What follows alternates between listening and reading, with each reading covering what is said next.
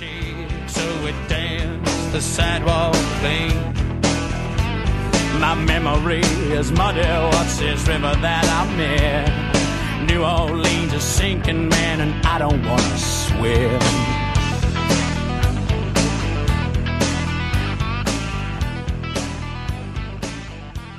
Hello and welcome to episode 9 of my public economics podcast. As always, I am Paul Hinges, and today I am joined again by my friend and roommate, Henry Collins. How are you doing, Henry? Doing great, Paul. Thanks for having me. I'm glad you could be back. Today we're going to be talking about Hurricane Katrina. Do you remember Hurricane Katrina? I do, yes. Where were you? I was in Albuquerque, New Mexico, so it didn't really affect me much. We were in second grade, weren't we?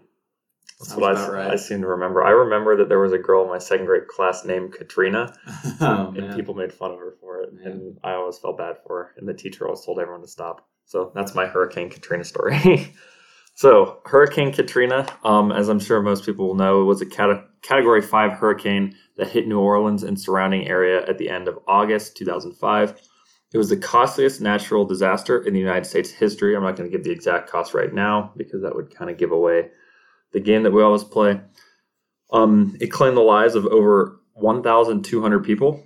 It is the fourth most intense Atlantic hurricane ever, and obviously it caused severe flooding in the southeast, particularly in New Orleans, which caused a lot of the economic damages. So this is a little bit different because, obviously the government wasn't preparing for this cost.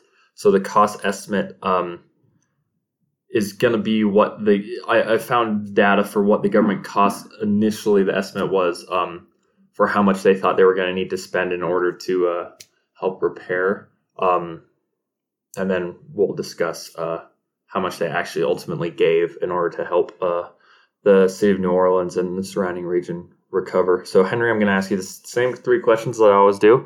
How much do you think that initial cost estimate was?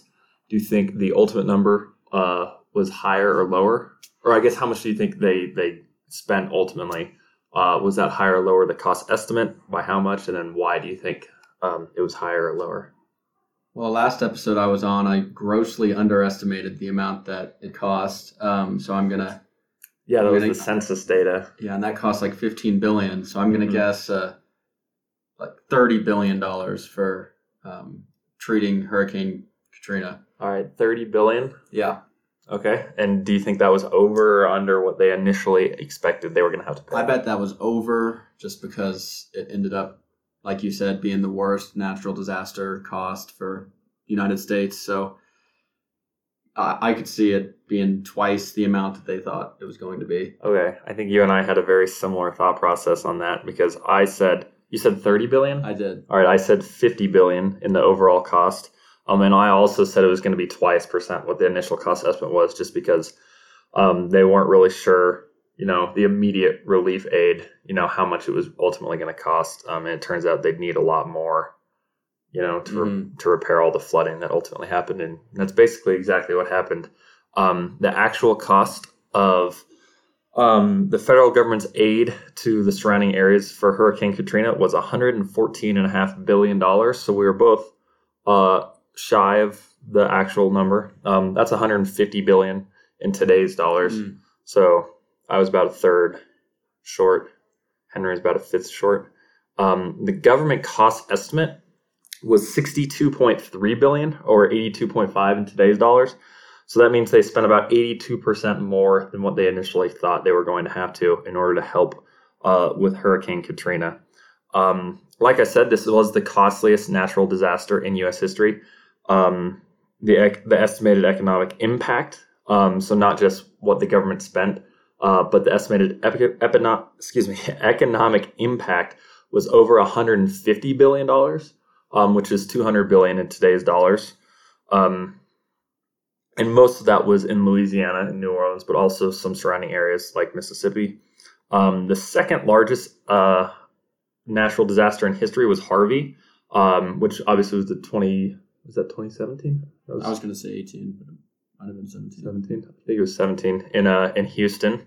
That was $125 billion in modern money. So Katrina was, 50% more than the next most expensive natural disaster.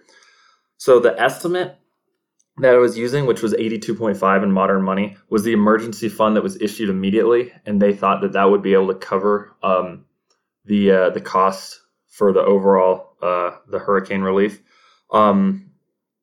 It's really similar to what we're seeing now with coronavirus. So this is kind of why I wanted to talk about the Hurricane Katrina, because based on this, you would expect to see that the $2 trillion stimulus package that just got released is probably only the first half or so of what we may see from the government. So I would just want to look at Hurricane Katrina to see, because they're not exactly the same, but they're pretty similar. Just see how much more we can expect from the federal government. So the first $10.5 billion was passed on September 1st, 2005. Congress approved that in one day. The next $51.8 billion for that initial cost estimate, that gets us to $62.3 billion, which is what it was passed 6 days later on September 7th, 2005. And again, Congress approved that in one day. So just like what we saw with coronavirus, it was a really quick turnaround for Congress to decide how much money they wanted to allot. The rest of the relief was given over the next 2 years as they kind of started to realize how much money the damage really was. So one thing that I found that was interesting, 76 billion of the 115 or so billion that was ultimately spent went to Louisiana. That's 3 times the current annual budget for the state of Louisiana. So they got a lot of money to help repair due to the cost of Hurricane Katrina, a lot more than what they spend even now. So the cost of Katrina was $200 billion in today's dollars. The government covered about $150 billion of it, so it was 75%. So that's kind of an interesting statistic, the fact that the government covered 75% of the estimated cost of the hurricane, because that is a drastic change from what they had seen previously. Before Katrina, in the half dozen storms that caused at least $1 billion in damage, the federal government contributed funds to cover only 17% of the estimated damages in federal aid on average. Katrina got 75% of that cost back.